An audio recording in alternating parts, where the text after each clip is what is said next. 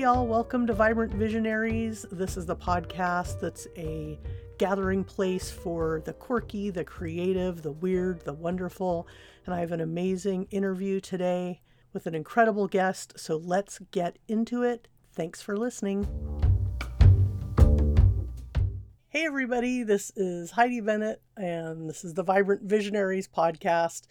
Welcome new listeners and welcome old friends. We've got a new friend today. Tanya Ransom is my guest. Welcome, Tanya. Thank you so much for having me. I am so excited to talk with you. You've got a couple of different things you do, which is common for guests of this podcast. Multi-hyphenate people kind of doing a lot of different creative things. And I really resonated when I met you briefly in a group meeting. Yeah, just why don't you just share with us what you do and anything new that's upcoming that you're working on. This will be coming out this summer, 2022. All right. Well, I'm Tanya Ransom. I'm the creator and executive producer of Nightlight, a horror podcast that features creepy tales written by Black writers from all over the world. At the moment that we're recording this now, I am raising funds for a new podcast that is best described as Lovecraft Country meets True Blood, a story that's close to my heart because it's about hoodoo, and that's what my family practiced growing up. So, going back to my roots. The fundraiser is going to end July 17th. Super, super excited. Hopefully we can bring it out into the world. Hopefully we can hit our goal. It's my baby. It's very close to my heart. So it's a project that I'm really, really hoping gets funded. Awesome. So we'll make sure this goes out before then. In fact, I was thinking of dropping this around when I'm covering Chattanooga Film Fest. Oh, cool. Because I know there'll be new people listening also that are into like horror and genre and big podcast listeners and stuff too. So I wanted to make sure the most amount of people listening in. Excellent. Yeah, this is definitely my jam. Like True Blood, I was just thinking about the other day. I'm like, I think it's about time for me to do another I miss that show so much. True Blood rewatch. I went to a signing with Charlaine Harris. And I didn't even have a book out at the time. And I was just fangirling all over. There was a huge line, of course, waiting for her to sign. Nobody was waiting for me to sign. Nobody knew who I was. But to be in her presence and signing with her was, one of the highlights of my life. Oh, that's so awesome. Meeting up with people in person too. I know on your Instagram you were just at a convention and stuff, and it just brought me in. I was like, oh, I can't wait to get back to seeing people in person, and hoping to do more of that this year too. Yeah, it was super great. Oh, I should mention the link for fundraising for the podcast. The new podcast is called Afflicted. So if you want to support Afflicted and see a preview of it, and hopefully I'll have a trailer up by the time this gets posted, it's bit.ly/support-afflicted. From the team behind the award-winning Best Fiction Horror podcast, Nightlight. A new audio drama that brings the southern folklore of True Blood and the cosmic horror of Lovecraft Country to your ears. You don't hear that, do you? Afflicted is a tale of hoodoo, a demonic book bound in human flesh, and natural disasters that are anything but natural. Which grave did you get the dirt from? Which grave?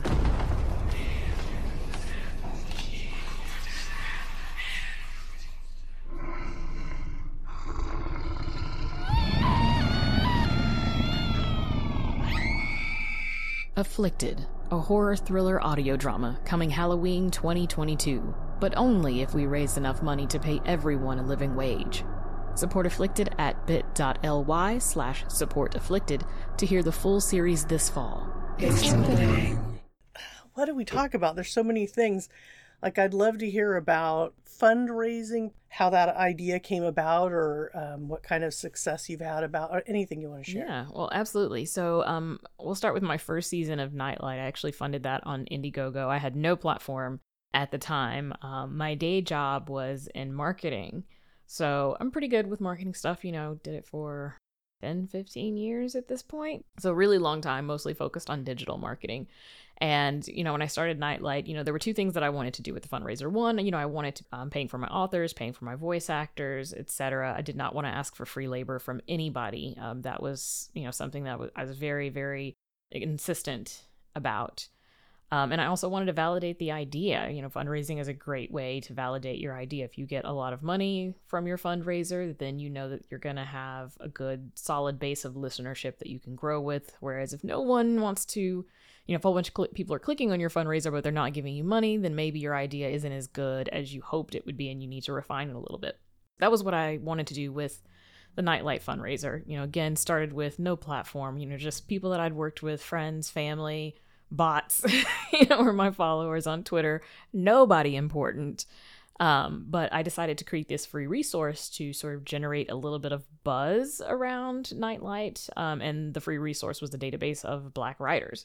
So basically, if you were a Black horror writer, I could put your name, and not just horror writers, but Black writers, I could put your name in a database. So when people said, hey, I'm looking for a Black writer to write about X, I'd have this database that I could say, oh, here's some people that you can reach out to that can help you out. And that got me a ton of followers on both my personal Twitter account and the Nightlight Twitter account. And then after I created that free resource, that's when I started promoting the Indiegogo campaign. And I raised almost $1,500, again, with no platform at all. So super excited. It was enough to fund, I can't even remember how many episodes. I think 14 or 15 episodes for season 1. So that was a great way to kind of get us started. And then, of course, from there, I started supporting the Patreon, advertising the Patreon on the podcast so that I could keep producing extra seasons. And, it's just kind of grown from there. With this new podcast, Afflicted, of course, I've got a much bigger platform now. I think I had 1,600 followers when all of this started. I did not offer a free resource at this point. I did a reading at StokerCon of the script for Afflicted, modified so that it would work, and, generated a lot of buzz at StokerCon, created the Indiegogo campaign, and we're almost at $3,000, and it launched 5 o'clock last evening, and we're recording this at 1 o'clock my time. So less than 24 hours, pretty much doubled what I raised for awesome. Nightlight. But we've got a very, very long way to go. We're trying to raise $17,000. So this is obviously much more ambitious than Nightlight was.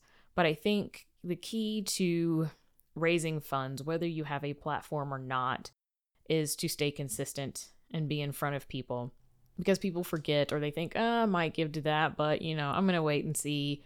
And they'll forget about you, right? So, making sure that you stay in front of them, but not be too annoying. Don't post about it like every 5 minutes. Obviously people are just going to mute you or, unfollow you and move on. But every few hours, post something about what it is you're fundraising. And make sure that you use words that your audience would really resonate with. So for Nightlight, obviously the words were Black horror. People wanted to support diverse work. I wanted to make sure that we were getting a bunch of people who loved horror, because it's a horror podcast. They were going to be disappointed if they were looking for like a romance podcast or something like that. So, just making sure that you pay attention to the things that your audience is going to want to support and use those words. So for Afflicted, we're talking about how we want to pay a living wage to everyone, because that kind of explains why we're asking for so much money. $17,000 is a lot of money, and I think a lot of people would be hesitant to, give that money because they're like, oh, they're just being greedy and wanting to pay themselves, lots of money. Like, no, we're trying to pay everyone who's working on this a living wage, and that requires a lot of money. Hitting on the fact that this is about hoodoo, because there's not a lot of content out there at all about hoodoo. It's, it's different from voodoo. So, definitely wanting to highlight the difference there. And of course, sort of piggybacking on the fact that Nightlight won Best Fiction Podcast last year, which LeVar Burton won the year before that. So, winning an award that LeVar Burton won is, first of all, a huge thing. But, it's also a great marketing tool, because now I can say that, my partner and I produced an award-winning podcast, and we want to create another podcast that is a full cast audio drama. So hitting all of those points that make people, one, the quality of the podcast is going to be good, alleviating that fear that, they might contribute money to something that ends up really sucking. Nobody wants that, right? Building that trust that they know that we're actually going to build it. We're not just going to, run to Mexico with your money type situation. And, highlighting the things that are different about Afflicted versus the other horror audio dramas that are out there. And so far it's working really, really well, better than I expected. We had a couple of secret perks that are already gone. Didn't think that they would go that quickly, so now I've got to come up with more secret perks for people. I feel like I'm drinking out of a fire hose at this point. But the beginning, you generate a lot of money because it's mostly people you've met, friends and family, you know, your fans that have previously supported you, and then it kind of fizzles out. So then you have to reach out to influencers and other people to sort of keep that momentum going. And that's kind of where we are now. You know, last night was drinking out of a fire hose. It's starting to trickle down, and, you know, it's time to get to work and try to get more buzz generated with the audience that isn't necessarily already connected to me. Awesome. Oh, thank you so much for explaining all that. I think so many great points. And I have a cooking show too that I launched on YouTube last year, and I'm always refining. And after like the first few episodes that I put out, I thought, okay, what is this really about? You know, how am I different? What words describe what it is that I'm making, or what the tone of this is, or who would like this? And is it fun? Is it serious? It's right. fun. It's not serious. But yeah. And then, the quality, like I have it be shot in the house of a cinematographer, so he can set everything up with the lighting and the cameras and everything. And so it looks really great, you know. So I think I'd like to ask you some just kind of general creativity questions about your own creativity. I was just thinking this morning, when I got excited about knowing I was going to be talking with you today and some other people I have lined up later this week, and it was sort of getting my creative juices going. So I was thinking about like, oh yeah, you know, earlier this week I was a little energetically sort of low, and it was a little bit hot around here in Oakland, California, and I was sort of like, ugh. And I kept looking at like what was going on later in the week, and then that would get me kind of stoked, you know? Yeah. So I was wondering, like with you, what sort of stokes your creative fire or gets you excited or motivated to work on your projects? Oh man, you know, well, I was at StokerCon this last weekend, like I mentioned. You know, obviously anytime I go to a conference and I'm around a bunch of creative people, especially people, you know, who are doing great things, you know, best-selling authors, or there's, you know, awards that they're presenting at the convention, like you can't help but be inspired to go and work on your own stuff, you know, seeing all these other people who are putting great things out into the world and just, you know, feeding off of that energy, you know, not necessarily like a vampiric way, you know, more of a like, wow, like I'm really inspired by what you're doing and you have such great energy. It just like boosts your energy level. So you can't always go to a conference, you know, there's not a conference every day. And if there were, you know, very few people could afford to go to a conference every day. You know, aside from that, you know, hearing comments about my work is, you know, always a huge, huge boost when, you know, people send me DMs or emails, or, you know, just send tweets or, you know, comments on Twitter or Facebook or Instagram, you know, saying that they, you know, really loved something that I did. You know, that's always a great feeling, especially, you know, when they talk about how scared they were, how they, you know, couldn't listen to the podcast without the lights on. You know, it's like, yes, you know, I achieved my goal. I scared you so much that, you know, you can't sleep tonight. You know, like it's, you know, it's a horrible thing to say, but it's, you know, it's the goal of every horror author is to, you know, live rent free in your head and, you know, make you question what's happening and, you know, want to leave the lights on and, you know, not be able to sleep super soundly that night. You know, although I do want people to get good rest, it's important to get good rest. You know, I want to give people nightmares too. And I don't do that on my own at Nightlight. You know, I'm taking other authors' work and I'm producing it, but I have someone else doing the sound design. So basically the only thing I'm doing is editing the stories to make sure that they work for audio. You know, passing it off to my sound designers who do, you know, excellent work in putting in sound effects that scare people. Like there's one episode that, you know, a lot of people were saying there's like this bee or fly or something that buzzes, and I mean it's just a great sound, and so many people commented that, you know, they felt like there was something really buzzing, you know, that they turned their heads really quickly and, you know, like swatted at their ear, this kind of thing. So, you know, making people react to those sounds in real life is, you know, I think really cool, but that's not part of what I do. You know, I may say, let's put this kind of sound here, but I'm typically not the one that picks those sounds. So, you know, I really rely a lot on the authors and the sound designers to put a product together that will scare people and delight people. And, you know, my job is just to coordinate it all and, you know, put in a little bit of creative input and, you know, get it out into the world. So, you know, I feel like the people behind the scenes often don't get enough recognition. For sure, for sure. And you said that you're choosing the stories as well? Yes. Is that still true? Yes. Okay. Mm-hmm. And what is it that compels you?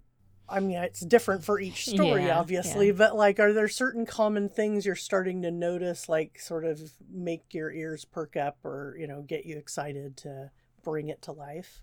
Yeah, I mean, I'm a huge fan of the Twilight Zone. So, first and foremost, if it's something that I can imagine being a Twilight Zone episode, like that's an easy sell for me. Aside from that, I would say the difference between audio and written fiction is that with audio, you have to have a little bit faster pacing. People can skim, if you're explaining what the curtains look like and, furniture looks like on the page, people can kind of skim it, get, a general idea of what it looks like if they don't want to read the whole thing and then, get back to, the action or something else that, compels them to read. Whereas with audio fiction, they can't really do that. It's really hard to, like skip forward because then you might skip forward too far and then you got to back up and, nobody wants to deal with that. So you've got to have faster pacing in audio fiction, is my particular opinion. I think that holds an audience more than anything. You have to have a really strong beginning. I think that's true of any writing, but having, a super strong beginning where it compels someone to ask a question, if whether that's, who murdered this person or how did this happen or, I'm worried about this character, what's going to happen to them? Even the smallest question that ignites some curiosity in them will keep them listening or keep them reading. And the sooner you do that, the sooner you introduce your hook, the more likely you are to keep that reader or listener or viewer.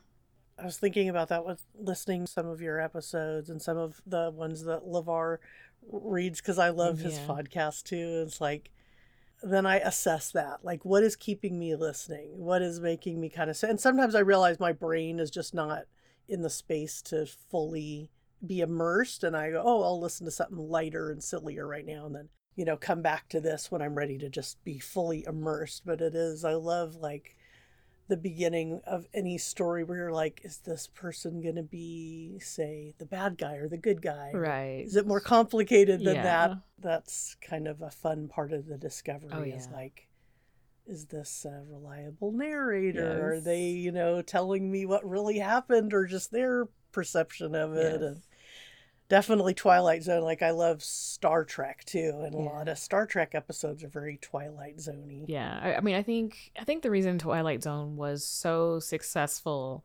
is that it was social commentary masking itself as entertainment. It's not super clear. I mean, if you think about it, it's clear that it's, a social commentary, but that's not how it was approached. It doesn't feel like preachy, but, especially like, the episodes with aliens and things of that sort coming to invade, it is very much about the racism of the time and the civil rights movement and xenophobia and people fearing the other, however the other is defined, but it doesn't say don't be racist. It just shows these terrible reactions of people and the results of those terrible reactions to the other. And, the smarter among us will make the connection like, hey, maybe racism isn't such a good thing. Bad things could happen to me. And obviously they were, incredibly entertaining scripts. And, and not all of them focused on social commentary.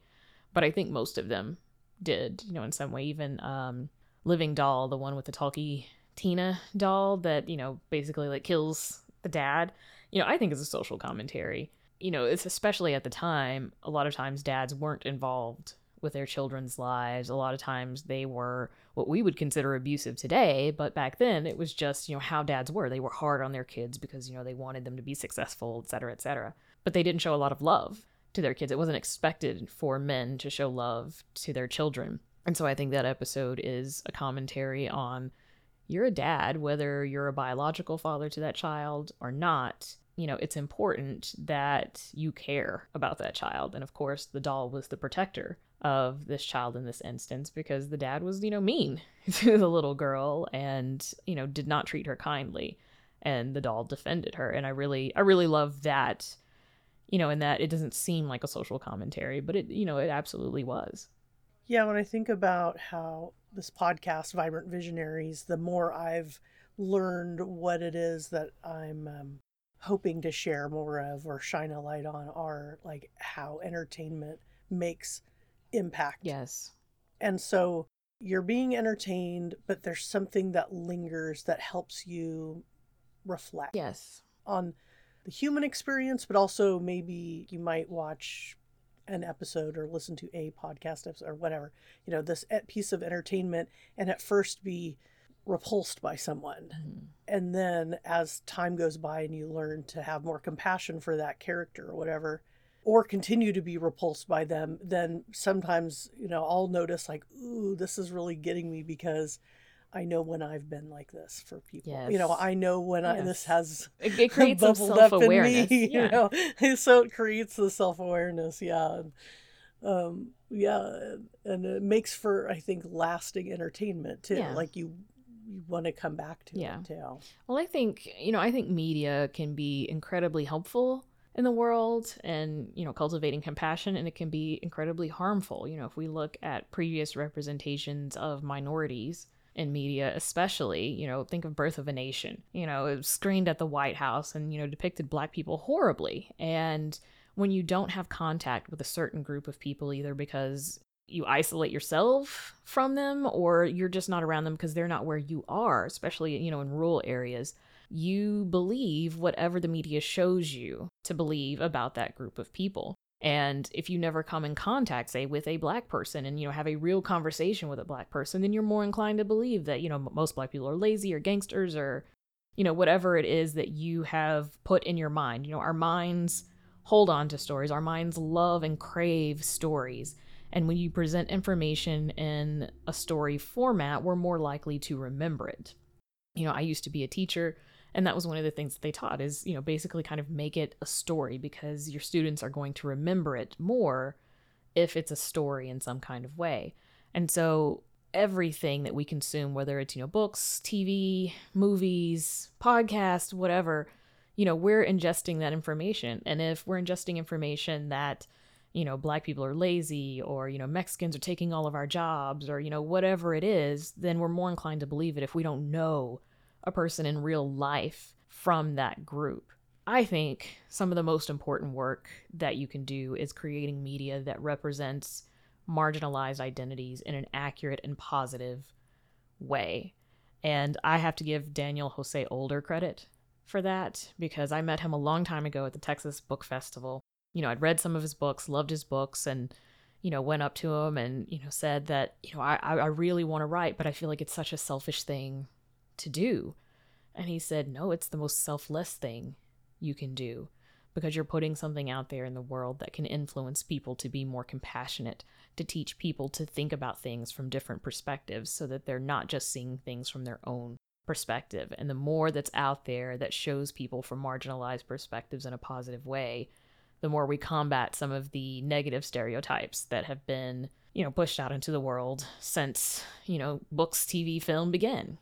Yeah, and everybody that tells their story, they just have no idea what kind of impact that will have on your readers. Or when I watch, listen, or read these stories, and like, when I used to watch the X-Files and love that, and it made more women want to be in, investigators or, go into sciences. And so, everything that we do like that, every time we share our personal stories or write and explore and express and publish and share, we're giving people, those wider views. Right. And we're also giving birth to new ideas. Like my boyfriend and I were talking about this the other day, how if you look at old science fiction, you can see how some of those ideas have come to life. Some writer dreamed it up, or screenwriter, however you want to term it, dreamed something up, 50, 60 years ago, and now it's a real thing that we can hold, like these smartphones and holograms and all these things that were just someone's imagination, and then someone with the scientific background to make it come true, read that, saw it, whatever, at some point and thought, hey, I'm going to make this thing reality. And, now it's reality. So we are literally creating reality when we create these stories, no matter which form of story you tell, no matter which media you use, you are birthing an idea into the world that will likely one day become a real thing, even though you just imagined it and it's made up now. no kidding. Yeah. And that reminds me of something I don't really talk much about on the podcast, but I'd like to just throw out there too today is there's no limit to your imagination. And so there's no reason to think small or narrow or I don't know, when I think about people going oh, I'd really like to buy a house one day or do this or this kind of travel. I don't know if I could do it, but when you're thinking and dreaming and imagining, it is bringing new ideas into the world. So I would just encourage everybody listening to just let it all run wild and share it with those who will, encourage that kind of full spectrum thought experiments or writing or, free writing or whatever. I don't know. That's something maybe we can kind of wrap up on too. But when you're doing your own writing, what sort of processes do you use to help you not limit your imagination? I definitely do not outline. I know that, a lot of people, swear by outlining. I know that outlining is required, if you're traditionally published or you're doing screenwriting, they want to see outlines. But I find that if I do an outline, what I end up doing is starting to write with that outline. And then I have another idea and then I kind of stray, from it. I can write to an outline if I need to. But I often find that it limits my ability to explore different avenues. I think outlines are great, especially if you need to get something out quickly, because it forces you to kind of stay on track. Because one of my problems with not outlining is that, I tend to venture off and it takes me longer to get things done because I've ventured off into this other realm and then I'm oops, that doesn't work. And then, I have to kind of come back. But usually what I do is I start with a character in mind. I have a beginning in mind, and I really like to write stories with a twist. So I usually have a twist somewhat in mind. A lot of times it's not super solid. I kind of like it when the twist isn't super solid, because when I'm surprised by it, then I know the reader's going to be surprised by it, and then, I'll have a vague idea of the ending a lot of times. Sometimes I don't. Sometimes I just start writing and then the ending comes to me as I'm writing. But I'll say I never use the same process twice. It's just kind of whatever moves me in that moment and how I'm feeling creatively is kind of what drives me. But, I just have a general idea, especially of the character. I usually have a really solid idea of the character and the thing that they're struggling with in their life. My novella is about, it started with this character. I actually had a dream where I was this woman. It wasn't me, from a visual perspective. It was someone else, but I was, that person in this nightmare. And, I was having coffee at a diner in the morning and, somebody came in there robbing the place and they shot the place up and, I get shot and I die and my blood is, creeping over to this planner that I had that, I kept my entire life in. And, it kind of made me think of this idea of a character who's super controlling of everything, wants to control every single detail of their life. And then, of course, the lesson that they need to learn is that you can't control everything about your life. Sometimes you just have to go with the flow. And so that ended up being the genesis of my novella. And, in it, she is a zombie, a Haitian kind of zombie, not the Arg Brains Romero kind of zombie.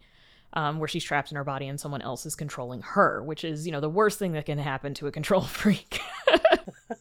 And that's what the story is about, is her regaining control, but also relinquishing control where it's important to do so and being more open-minded about things instead of being so closed off to the idea of different ways of doing things.